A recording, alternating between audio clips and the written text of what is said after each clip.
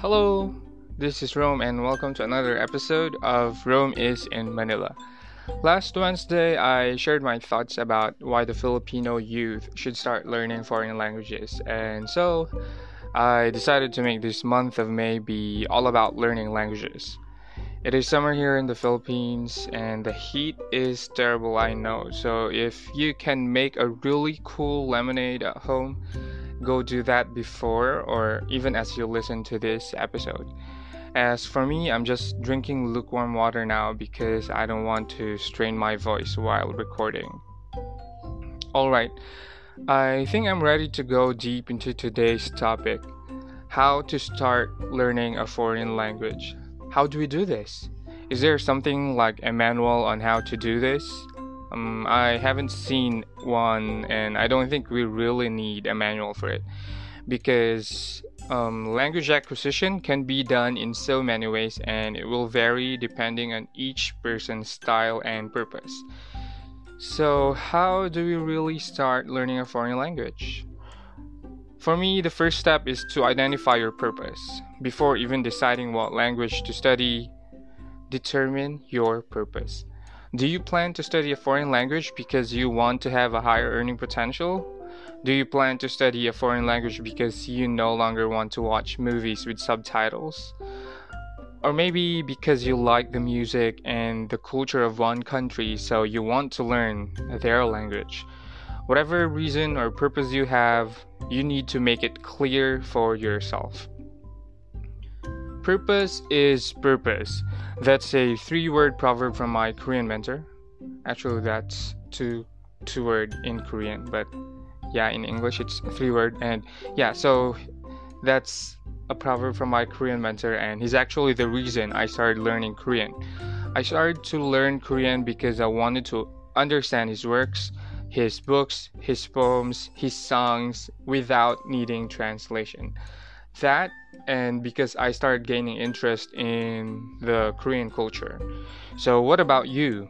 Why do you want to start learning a foreign language? I'd like to know that, I'd like you to know that whatever reason it is that you have, it's valid, it's yours, so own it. Just make sure that it is clear and specific. This is the same with the story of Alice in Wonderland and the cat. Your purpose is like your destination or your journey. If your purpose is not clear, then any step you take from here on will not matter. Studying without a clear purpose is not really going to take you anywhere. It can take you somewhere, sure, but we can't really be sure where it will lead you.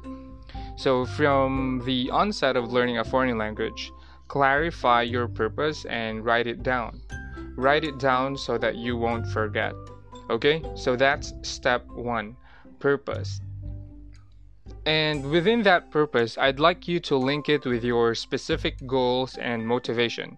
Say, if you want to learn a foreign language because you want to increase your earning potential, so if that's the case, then you need to know what level is required of you to get a decent increase in your earning potential. Based on the job postings that I have seen in the Philippine job market, so I'd like to reiterate the top languages in demand. That's Chinese, Japanese, Korean, Thai, Spanish, and French. And the level required may vary, but they usually look for those who are at least B2, following CEFRL, or the Common European Framework of Reference for Languages. B2 is actually considered upper intermediate, and following the CEFRL B2 definition, it means you can understand the main ideas of complex texts on both concrete and abstract topics, including technical discussions in their field of specialization. It can also mean that you can interact with a degree of fluency and spontaneity that makes regular interaction with native speakers quite possible without strain for you and the one you're talking to. And that you can produce a clear, detailed text on a wide range of subjects and explain a viewpoint on a topical issue, giving the advantages and disadvantages of various options. So, yeah, did you get that? Okay, you don't need to take notes, but just remember CEFRL B2. That should be your target if you want to work using foreign languages. But what if that's not your purpose? What if your main reason is because you simply want to travel without difficulty in a foreign country where they don't speak English? Then your specifics would be different. There are actually a lot of phrase books that will teach you the basics that you would need if in case you're just traveling. When I was given an opportunity to travel to Japan when I was in college, it was an exchange program by Genesis. So we went there, and during our orientation prior to the program, we were given a booklet which contained basic greetings, question phrases, and other things you'd normally want to say when you're traveling. It was not very thick, and I didn't have to study kanji or even hiragana or katakana for it. I just needed to know how words sound like and what they meant. So that time I had a different purpose for studying Japanese. I just needed it for 9 days. So I tried as much as possible to study it before the trip, and I memorized the easy stuff. Still, I made sure to bring it with me, the phrase book, all throughout the trip just in case I wanted to ask something and I couldn't remember the words. So this type of purpose is different, so it will need a different approach.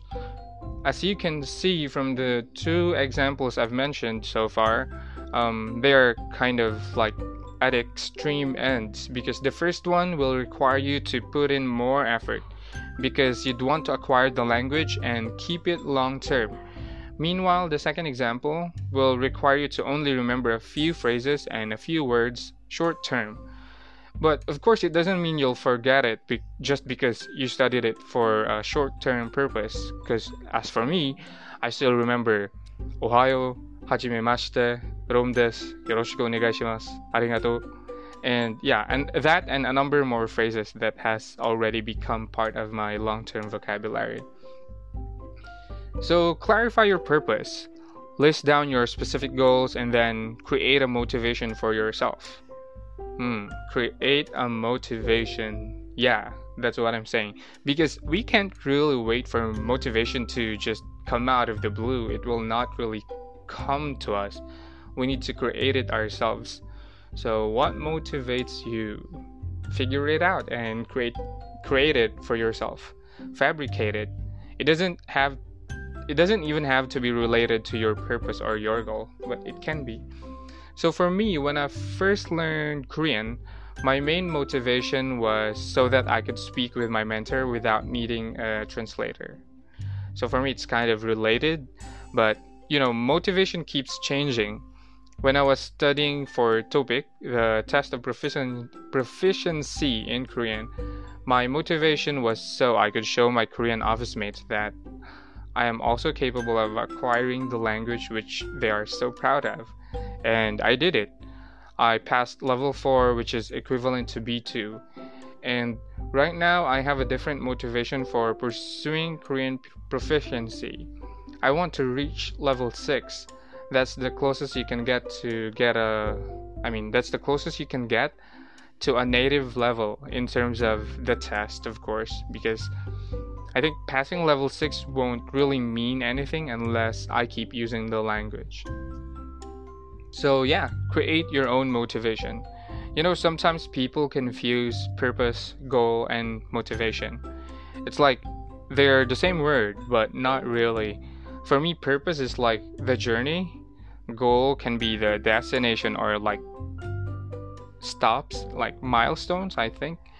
Because, goal should keep changing, and then it's not an endpoint because, there's a journey.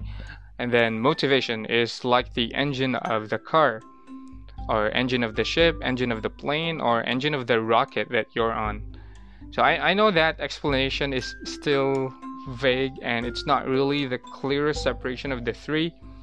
But yeah, go figure it out for yourself. I'm just clarifying these three things that it should give you a head start for learning a foreign language. So if these three, purpose, goal, and motivation, are not clear to you, then you will probably stop along the way and get nothing done. By the way, before I move on to the next part, I'd just like to share a piece of advice that my mentor gave me. He said something like this: learning is limitless, yes, but first learn the things you will need or you will use in life. So, just those two lines. Meaning, don't waste your time learning something you wouldn't use anyway. Because what's the point, right? Why learn something if your only purpose is to learn it? You've got to use it one way or another. Otherwise, you just wasted an hour, a day, a month, a year. I don't know how long, but you get the point. Okay, then what comes next? You clarify your purpose, your goal, your motivation. Then, next is your commitment. Commitment in terms of time and headspace. See that we're dividing commitment into two: time and headspace. So, time. How much time are you willing to spend to learn a foreign language? If you want to be B2, that's different depending on which language you like to learn and which language you already know. If you're Filipino and you already know Chavacano because you grew up where it was spoken, then learning Spanish shouldn't take you so much time, because Chavacano is somehow derived from Spanish. I think it's Spanish and not the Latin American Spanish. So they're quite different, you know. So yeah. But say you're a Filipino and then the only language you know is English and Filipino and you'd like to learn Mandarin, then you're going to need more time as compared to the other person learning Spanish. For me, when I started learning Korean, I dedicated 30 minutes to an hour daily for the sole purpose of studying Korean. So what about you? You know, there's actually what they call 10,000 hours rule to mastery. You can apply that if you want, but well, if you need 10,000 hours and then you'll only devote an hour a day, that would require you 10,000 days. And 10,000 days is equivalent to 333 months, or 27.7 years. And well, that's too long. I don't suggest doing that. But instead, there's what you call the Pareto principle. I mentioned this in one of my previous episodes. I think it's a Korean episode, so you probably haven't heard of it. But Pareto principle simply means something like this. There's 20% of the work which you have to do, which will eventually comprise to 80% of the results. So what you need to do is to do the 20% of the work. In learning a foreign language, this could mean you need to spend 20% of the required hours for mastery to be 80% fluent. Well, 80% fluent doesn't really mean anything. I mean, it's not a thing, but I hope you get what I mean. And then going up from 80% fluent to 100% fluent, that's going to take you more time and effort than what it took you from 0 to 80%.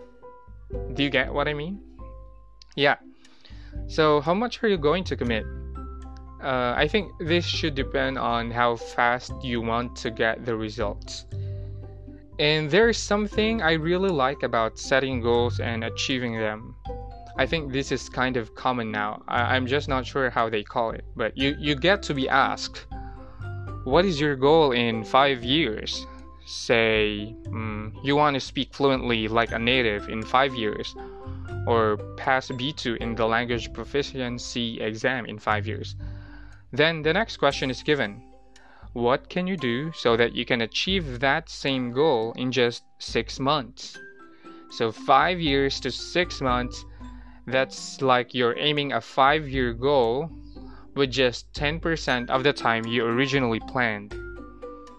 And the secret here is not working 10 times harder, but working toward your goal 10 times smarter.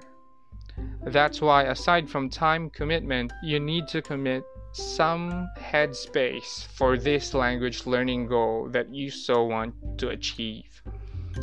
And what does it mean to commit some headspace? I honestly don't know. I haven't read anything about committing headspace up to this point. It just came up while I was writing my show notes. So I thought, okay, just continue writing it up.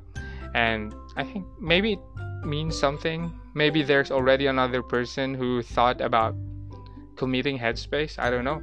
But I think for me, this is what it means. It is that when you commit to study for an hour every day, that's your time commitment. But your headspace commitment is that every second of that 1 hour you will be focused on learning, on studying. Again, it's every second. So that 1 hour is composed of 3,600 seconds, meaning not a second will be put to waste. 3,599 out of 3,600 seconds would be unacceptable. It's harsh, but it's the truth. There's a saying that I kind of made up from something I heard in Korean. It's 성공은 순간이다. For me, I will translate this to success is determined in seconds. Literally, it's success is seconds, but figuratively, that's what it's trying to say. Success is determined in seconds. Every second matters, so don't lose any second, but win it by focusing. My mentor also always mentioned that in a race, the first place and the second place are usually only separated by not even a second, but a split second. So it's true. We succeed by the second. I think it's the same for language learning. So give it your time commitment and your headspace commitment. So far, what do you think of what I've shared? Is it too simple? Too generic? Well, if it's generic, then it means you can use it for learning anything, right? It's the same principle to learning anything. So up to here, I only shared about 2 things. First, clarify or define your purpose, goal, and motivation. And then, second, commit. Commit using 2 currencies, time and headspace. It's simple, right? I think that will be all for today. I hope you find it useful for learning a foreign language or learning anything actually. Next week, I will be sharing with you tips on how to build your vocabulary, either in the language that you know or in the language that you are yet to study.